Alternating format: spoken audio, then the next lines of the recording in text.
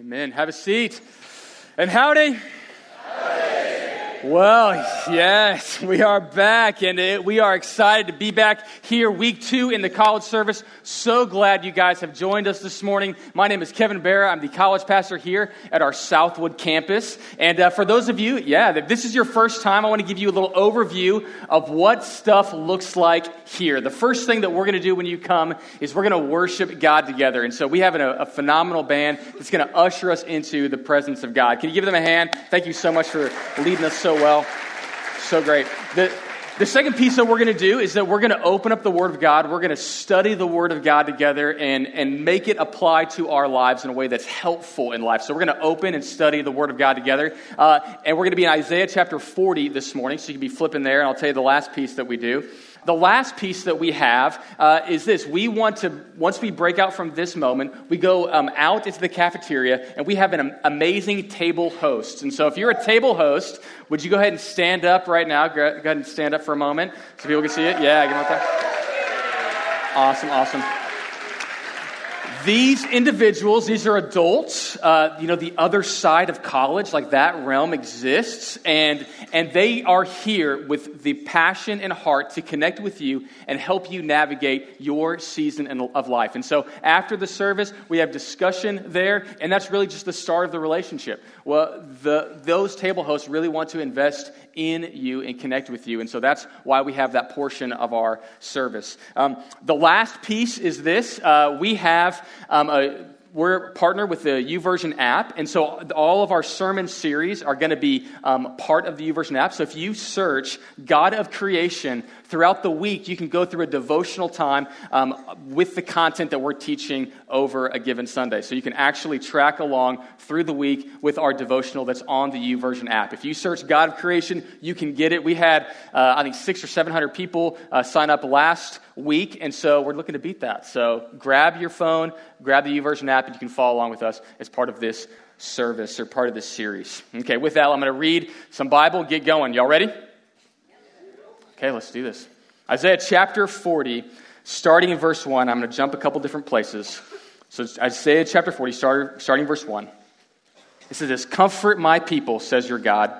Speak tenderly to Jerusalem and cry to her that her welfare is ended, that her iniquity is pardoned, that she has received from the Lord's hand double for all of her sins. A voice cries in the wilderness, prepare the way of the Lord, make straight in the desert highways for our God. Every valley shall be lifted up, every mountain and hill be made low, and the uneven ground shall become level, and the rough places a plain, and the glory of the Lord shall be revealed, and all flesh shall see it together, for the Lord has spoken."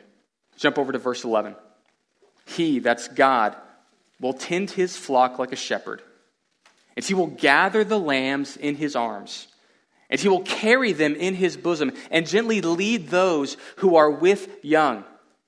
Who has measured the waters in the hollow of his hand, or marked off the heavens with a span, enclosed the dust of the earth in the measure, and weighed the mountains in scales, and the hills in a balance? Who has measured the Spirit of the Lord? Or what man shows him to his counsel? Whom did he consult when who made him understand? Who taught him the path of justice and taught him knowledge and showed him the way of understanding? Behold, the nations are like a drop from a bucket and are counted as dust in the scales." Let me pray for us. Lord, thank you so much that we get to gather here and study your word together.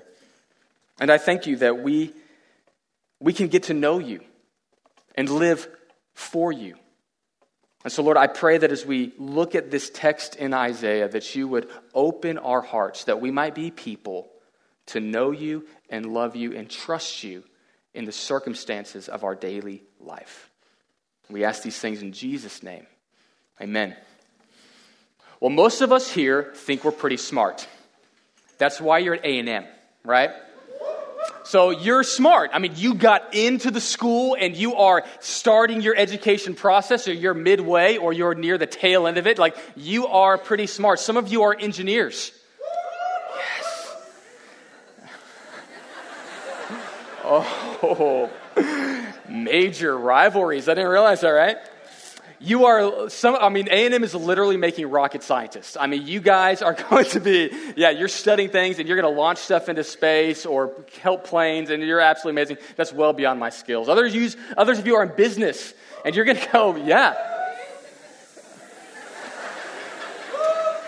safe place, people, safe place. All right. And you're going to make and lead multi-million-dollar corporations. You're going to be absolutely amazing. You're going to help us make better decisions in business. You're being educated to go there. Some of you are in the field of education. Good. And you're going to make billions of dollars teaching and,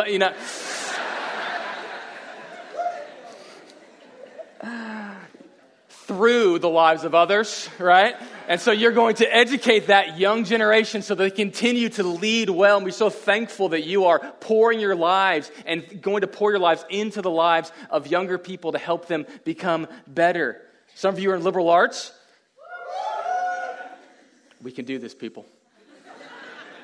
We will sell things. We will go to law school. We will go to other schools that are unnamed, we're going to go to those schools, and we're going to be amazing, or we're going to do whatever we can to help. And some of us are going to go into ministry like me, and we're going to be amazing in that realm, right? Some of you are in agriculture, the ag school, and you guys are amazing. You're going to help us to farm better and make better products, or at least lead us there, ag leaders. And you're going to help us do good things. Some of you are in biology, and you're going to go into medicine. That was my wife, and so she went to the veterinary school here, and so she studied those things there. Some of you are in Parks and Rec. Regulars, Parks and Rec. All right. I'm just seeing who we got here in the room and who we can hiss at. No one hissed at the rec people. A little nicer to those folks. They're going to make us have fun, right? They're going to make life enjoyable, okay? And for all of us, we're studying these things, and we are all pretty smart. We are pretty smart in this room. We didn't get into A&M or into the school because we were not intelligent. We are pretty smart people. But the problem is this. We're all going to come to a moment and a circumstance in life when things are too complex for us to do. When the challenges we face are bigger than what we are prepared for. All of us will face that moment when life becomes too complex. And it could be simple things like you get IKEA furniture and you're putting that together. And that's just too much for you, right? Or you're going to be graduating and you're going to be like, how do I find a job? How do I find a career? Or you're going to be trying to make decisions to navigate your future. Maybe you're thinking about getting married to this person or not. And you're like, should we get married, engaged now? Or should we go live in Dallas first for a little while and then see how it works? There's all of those relational navigations that you'll have to go. It's complex. And some of you, you're going to face struggles in life, challenges in life that are going to make you go, God, I don't know if you're here. I don't know if you're real. I don't know why you're leading my life this way, because you're smart. But you're going to come into circumstances that are beyond your ability to navigate. And that's where this nation of Israel is in this moment. See, in chapter 39, we didn't read it, but in chapter 39, there was a king who was at one time a great king in the nation of Israel. His name was Hezekiah. And he was leading the people in a great way. He was a young king when he started, but at the end of his life took a turn. And he began to rest on his laurels. He became convinced that nothing was going to stop him from being successful in life. And at one point, people from a foreign nation, Babylon, started coming to Israel. And he opened up the storehouses of his treasury. He showed him all of the wealth and splendor of Israel. And then a prophet named Isaiah came to Hezekiah and said, "What did you do?" And he said, "What are you talking about?" He's like, "What did you show those foreign leaders?" And he goes, "Well, I showed them everything. There was nothing I held back." And he goes, "Those people are going to come back. And they're going to take your sons and make them eunuchs in his house. They're going to serve that king, and they are going to ravage this nation." And Hezekiah says this, "Well, at least there will be peace in my day." Ooh. Well, at least we'll be fine. Now think about it. When your leaders are only looking after their own welfare, how do the people feel? Abandoned. That's how they felt. Like they felt literally abandoned. What is God going to do? If our leaders aren't leading us well, the people feel abandoned. And so that's why Isaiah speaks in Isaiah chapter 40 from God to say, no, God has not abandoned you. God has not left you. God is aware of the circumstances, and he has arranged the circumstances of life to protect you, to care for you. Isaiah chapter 40, starting in verse 9, says it this way. It says, go to the high mountain of Zion, go herald of good news. Lift up your voice of strength, O Israel. Herald the good news. Go to the high mountain of Zion, herald the good news. Like there's good news coming, in case you didn't pick that up, right? Lift up your voice, O Jerusalem. Herald the good news. Lift it up. Fear not. Say, behold your God. Behold, the Lord comes with his might and his arms for rule. Verse 11, he will tend his flock like a shepherd. He will gather the lambs in his arms. He will carry them in his bosom and gently lead those who are young. He says, God has not abandoned you. He will remember you. He will gather you like a shepherd to his bosom. Now, those are nice words that God can say. But if you're like me, you're a realist. You're going to go, okay, God, prove it. Prove that you have the ability and desire to actually help me. Prove that you're actually going to gather and care for me, because it feels like the leaders are making poor decisions and our life is going in a bad direction. We're still going to be carried off to Babylon. God, will you prove that you have the intelligence to help me in my deepest need? And God does. Because God has done this. He has arranged the circumstances of life, the creation of the universe, with such intricacy, with such intelligence, with such intentionality that he can help you navigate through your circumstances of life. And for most of us here, we probably got one of three views of God. One of our three views of God is this. One view, I'm going to give by example over here. So if you are my two volunteers that are going to be in this section, come up over here. Hey, give them a hand as they come up. Woohoo. Some of us, y'all are going to stay right there. Some of us have a view of God where we've got places we want to go in life or things that God wants us to do in life, but we don't think God is actually guiding us well. We think God is kind of like the blind leading the blind. And so these two men are going to close their eyes. And this is how some of us feel when we have our circumstances of life. It's like the blind leading the blind. I'm going to put this out here. Be ready for it. It's a beach ball. It's safe. All right. Your responsibility in a minute is going to be to find that. Hold on to it. Our two volunteers here. Who's our two volunteers for the center? Come on. Two volunteers for the center. Come right here. Some of us have this view of God. We believe God knows what he's doing. Here, one of y'all, sit right here. You're God. Perfect. Well done, Micah. Micah, God. Like God knows what he's doing. His eyes are out there. He sees what's happening, but we're still blind. Okay, we don't know what's going on, and we don't know how to navigate anything in the world. He hasn't left us with any clue. What he's done is thrown ideas out into the world, good catch, and said, I'm going to shout directions at you and hope you figure out how to navigate life. We'll get there in 1 second. And others of us have what I would call the biblical view.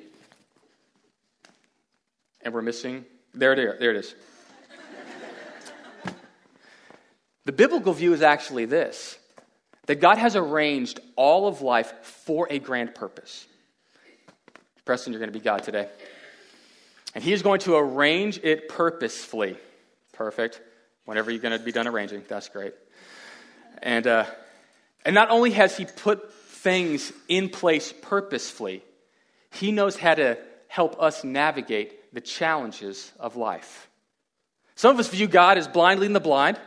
Some of us believe he's just shouting instructions. Some of us know for a fact that God is knowing where life is going and can lead us there. Here's what we're going to do. We're going to see how the different views of God play out. So, person who's blind leading the blind, keep your eyes closed. Next person with eyes closed, move that ball around a little bit because I think his eyes were open. Where's the ball? Can pass it to a friend.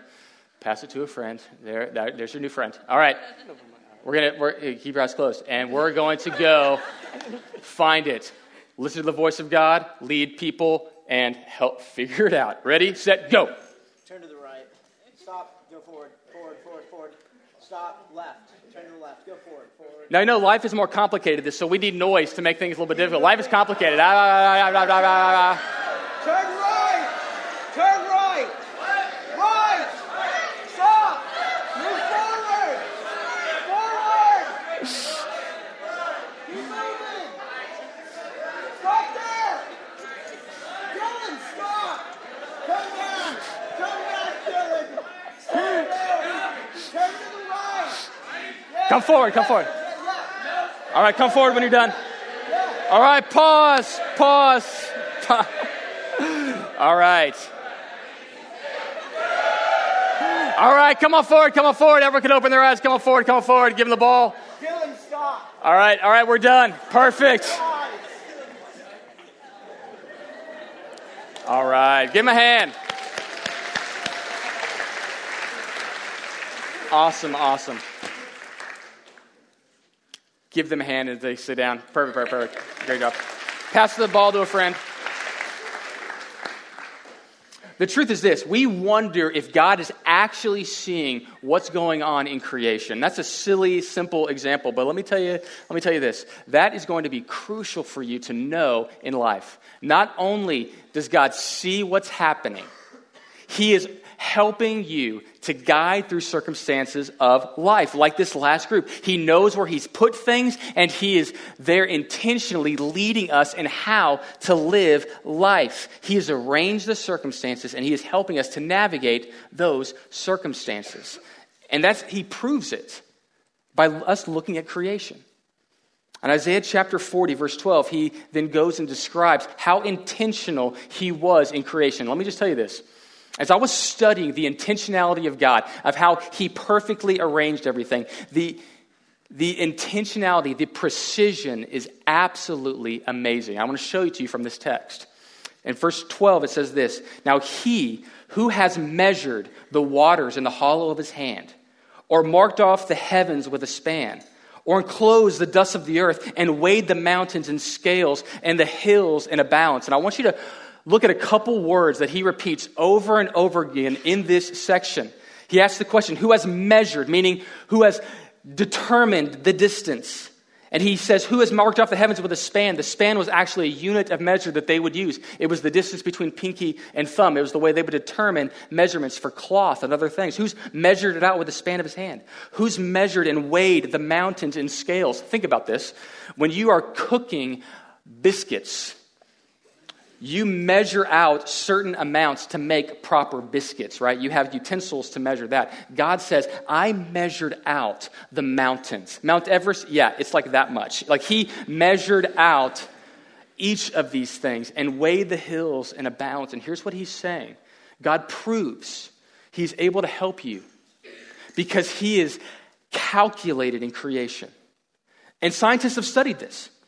Scientists have studied the level of precision that is required for life to exist. Scientists have looked and said, okay, what level of precision are we talking about? And I would say it this way: there is perfect placement. The way I would say is this, our first example is that of the Earth's placement. This is your solar system, our little neck of the woods in the universe. And the planets go along this way. We've got Mercury, Venus, Earth, Mars, Jupiter, Saturn, and Uranus, and Neptune, and Pluto. We just don't know, Pluto. We don't know how to define you yet. And Earth, we are that third planet from the sun with that little circle around it. And let me tell you about why that is absolutely perfect. That is called the Goldilocks zone, that scientists call. Now, if you're familiar with the story of Goldilocks and the three bears, she raided a bear's house and tried to figure out what she liked from the bear's house and then just stole from the bears. Like, that's the storyline. One bed was too hard, one was too soft, the other just right? The food was too hot, too cold, just right. So that's the story of Goldilocks. And the earth is put in this perfect place for life to thrive. Had we been a little closer, like Venus, we would be too hot for life to exist. If we're a little bit further, like Mars or Saturn for sure, Jupiter, life would be too cold for it to exist. All those planets are hot, but we would be too cold, too distant from the sun for life to thrive. We were perfectly placed, but not only are we perfectly placed in distance from the sun, in that Goldilocks zone, there's a second truth, and that's this, that we have a moon orbiting us. Now, other planets have moons. You may be like, what's the big deal? I think there's a lot of moons. I watched movies, and they had like multiple moons in the sky. What's the difference for this moon? Well, the Earth sits at a 23.5 degree tilt, which is crucial. Because when our Earth rotates around at that 23.5 degrees, the moon actually holds it in that orbit specifically. And if the moon wasn't there to hold it at that 23.5 degrees, the Earth would tilt more on its axis, throwing weather patterns into disarray. We would have more ice ages and different crazy weather patterns. The moon actually stabilizes the Earth in space at that perfect angle, and it only wobbles just fractions of a percent throughout all of time, maybe up to 24 degrees, and that's about it. It keeps us there stabilized. It's perfectly placed in the solar system. But not only that, scientists have studied another principle called the anthropic principle. And that means this, for those of you who aren't familiar with that. It means that Earth is finely tuned for life to exist. The parameters of creation are finely tuned for life to exist. And if they weren't finely tuned for life to exist, life could not exist. So there's an article on Nova, PBS, thank you PBS, and they asked this question: is the Earth finely tuned? Can we know that the parameters for different elements had to be at this level? Well, there was one scientist, and her name is Sandra Faber, and she's an astrologer. And she went to Mauna Kea, which is an area in Hawaii, to look at the stars. I can't think of a better job. Like, what is your job? I go to Hawaii and I look at the stars. Rough life, right? And she was studying this particular region called the extended Gothic Strip. And so this is one image of it. But we know from other images that it probably looked more like it's where Ursa Major is, where the Big Dipper is in the Milky Way galaxy. And as this interviewer is interviewing Sandra, she says this: around midnight, Sandra Faber wrapped up her observations, and we stepped out for a few minutes under the night sky. And Sandra says this: I take comfort in the fact that it is a beautiful universe, and we belong here, that we fit, Faber mused. This is our home. Sandra Faber is a professor of the University of California, Santa Cruz, and she was referring to the idea that there's something uncannily perfect about the universe. The laws of physics and the values of physical constants seem, as Goldilocks said, just right. If even one of the host of physical properties of the universe had been different, stars, planets, and galaxies would never have formed. Life would have been impossible. There's an author named Francis Collins, and he wrote the book, The Language of God. He was one of the scientists that founded the Human Genome Project that mapped the DNA structures of human life. And he says this: when you look from the perspective of a scientist at the universe, it looks as if we were coming.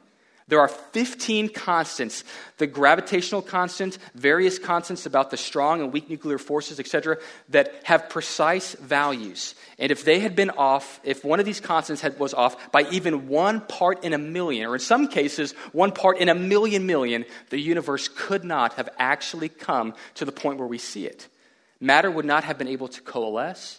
There would have been no galaxies, stars, or planets, or people.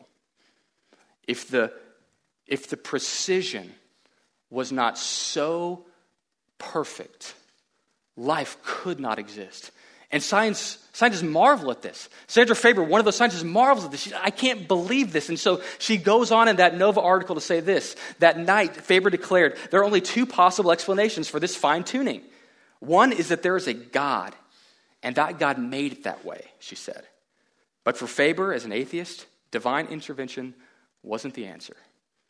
She said, here's my other answer. The only other approach that makes any sense is to argue that there was literally an infinite or very big ensemble of universes out there. That's the multiverse theory, that there's multiple universes, and this is just one of the realities amongst many. But here's why they came up with that idea. Because everything is so perfect in this universe. The odds of it landing so perfectly are so small, we must come up with another option. There are multiple universes out there. And in Tim Keller's book, The Reason for God, he says, yet there's not a shred of proof that that's real, that there are multiple universes. The Bible says God created this, and he perfectly placed everything, fine-tuned all of creation, the placement of the planets, the cells, the strong and weak nuclear forces of atoms, everything perfectly for life to exist. And Isaiah says it this way in verse 13. He says, who's measured the Spirit of the Lord? Or what man shows him counsel? Whom did he consult? Who made him understand? Who taught him the path of justice or taught him knowledge? Who showed him the way of understanding? He says, God measured all of these things out, and he wasn't consulting anyone. He wasn't having anyone speak into that. He says, I perfectly placed everything, and I have the intelligence to put everything where it needs to be for life to thrive. But not only did he intentionally put everything in creation, he knows his creation. He goes on, jump down to verse 25. He says it this way. To whom would you compare me, that I should be like him, says the Holy One? Lift up your eyes and see. Who created these? He's saying, look up to the skies. Who created those, Israel? He says he brings out their host. That host is stars by number, calling them by name, by the greatness of his might, and because he is strong in power, not one is missing. He says, look, I want you to take a look up into the heavens. And I want to tell you something about all of those stars in the sky. I call them by name. You ever wondered how many stars there actually are in the heavens? Here's one question that some people would ask to determine that. How many stars are there in the heavens? NPR article on one author said this. They would ask the question, which is greater, the number of grains of sand on earth or the number of stars in the sky? You ever played that trivia question? Which number is bigger? The answer is this. Science writer David Blattner in his new book, Spectrum, says a group of researchers from the University of Hawaii were being they're well-versed in all things beachy, tried to calculate the number of grains of sand, right? So they went after this, and they said, if you assume a grain of sand has an average size, and you calculate how many grains are in a teaspoon, and then multiply that by all the beaches and deserts in the world, the earth has roughly, and we're speaking very roughly here, 7.5 times 10 to the 18th power grains of sand. Or, if you're counting, 7 quintillion, 500 quadrillion grains. That's a lot of grains. Well, how many stars do we have? Well, we would need to get a Hubble Space Telescope, and I'm sorry my slides have busted up, but let me read it to you this way. If you got a Hubble Space Telescope and looked with a calculator, we can count the distance of faint stars and red dwarfs, everything we've ever recorded in the sky, and boom. Now the population of the stars jumps enormously to 70,000 million stars in the observable universe. That's a 2003 estimate. So that we've got multiple stars for every grain of sand. We have multiple stars for every grain of sand in the universe. And God says, do you think I care about you and your problems? I've called every star by name. Let's just take a moment and think about your last beach vacation. You were there with a bucket and sand. And just take a moment, and you got all of that bucket and all that sand, and you dumped it out into your little pail, and say you were a really dedicated little sandcastle maker, and you wanted to make sure that each piece of sand was cared for and loved. And so you took it upon yourself to name each grain of sand. Think about that for a moment. You can start like, hey, that's Benny, that's Jimmy, you could start. But as soon as you get to a handful, let me tell you, you'll run out of names and your memory will fail you, right? There's absolutely no way you could remember every grain of sand and every name in the palm of your hand. But God says, look this, I scattered the stars in the skies and the heavens.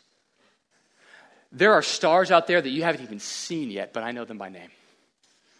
There are stars that you will never see in your lifetime, but I know all of creation by name. But not only that, I know the struggle of everything in creation. Nothing is hidden from my sight. Verse 27, he says it this way. Why do you say, O Jacob, and speak, O Israel, my way is hidden from the Lord. My right is disregarded by my God. Have you ever felt like that?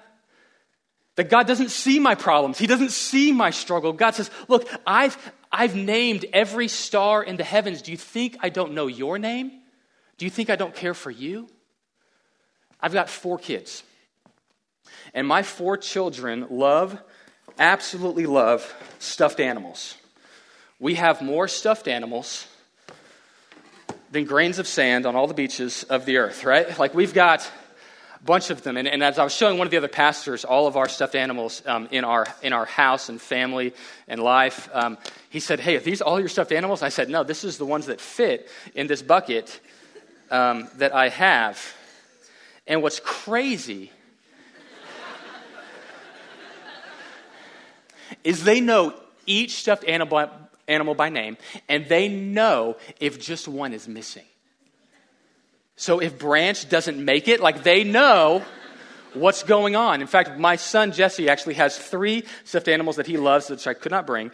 They are called dodos. They're little animals. And at one point in time, one of the dodos had a little cut on it that he had done himself. He was upset, and so he cut it with scissors, and it was tragic.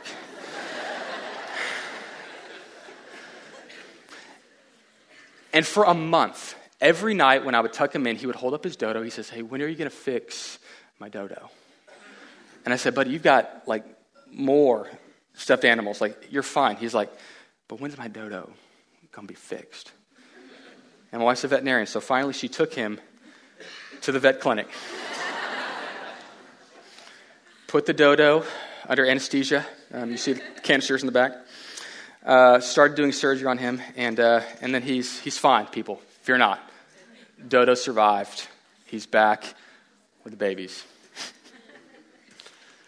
See, God knows your name, and he knows your struggles. And to prove it to the nation of Israel, he says, look up, I know all of them by name, and I know you. Don't feel like your way is hidden from me. I know all of you by name, and I know every one of your struggles. And not only that, I intercede. I will come into your life. I won't stand here, hit problems out into the world for you to go find blindly. This is not a blind leading the blind. And I don't just shout from the sidelines. I don't just stand here and go, like, figure it out, go that way, go that way. I don't shout from the sidelines. I take you by the hand, and I will lead you and to help you navigate the circumstances of life. Verse 28, he says, have you not known, have you not heard? The Lord is the everlasting God, the creator of the ends of the earth. He does not faint or grow weary. His understanding is unsearchable. He says, God doesn't get tired. That word everlasting means going on forever. And that doesn't just mean in size. God is big. He's outside of space and time. He is big. But more than that, he understands everything. You don't have a problem that's too big for him to solve. You have never encountered a circumstance that he isn't aware of or know how to navigate through. He is the everlasting God. And not only that, he is the empowering God.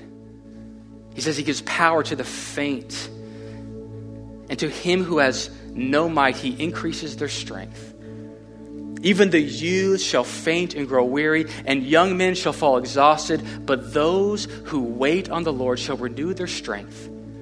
They shall mount up on wings like eagles. They shall run and not be weary. They shall walk and not faint. He says, look, Israel, you're going to be taken off to Babylon, and you're going to be there for a period of time. But let me tell you what, I will bring you back. Because I care for you and I love you, and I will bring you back. And he does. And that's what the book of Nehemiah records. When the nation, Ezra and Nehemiah, comes back to their own land and begins. And let me tell you what, God desires to empower your life. He's the everlasting God, and he's the empowering God. And I don't know what you're facing in life. And sometimes you can feel afraid that God doesn't know or God doesn't care or he's not smart enough to help you in your struggle. And he says, look at the stars. I know them all. Look at all of creation. I've arranged it in this perfect way. And when Jesus walked on the face of the earth, his disciples were encountering this moment of worry. Some people were coming and there's all sorts of worry within me. And he says this, are not 5 sparrows sold for 2 pennies? It's like they're cheap. They come and they go. And not one of them is forgotten before God. Why, even the hairs on your head are numbered. And for some of you, that's harder than others.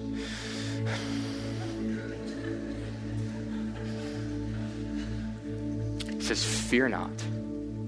You are of more value than many sparrows. Does God care? You bet he does. He arranged all of history so that in the fullness of time, he sent forth his son, born of a virgin, born under the law, to redeem those who are under the law. He sent Jesus Christ. He arranged all of creation so at the right time, his son would come and he would teach you to have a relationship with him. You want to know how to navigate life? You come to the Son, Jesus Christ, who paid it all for you, that you might have a relationship with him. I pray for us. Lord, thank you so much for this morning. And I thank you that you have arranged all of creation purposefully. And I thank you that we find ourselves in the middle of creation and that we are not forgotten. We are not lost. We are known by you, the Father. And Lord, I know there's many of us here this morning that are concerned about so many things in life. I pray that we might come to you, Jesus, find rest in your presence, trusting you and your plan, your guidance of our lives. In your name we pray. Amen.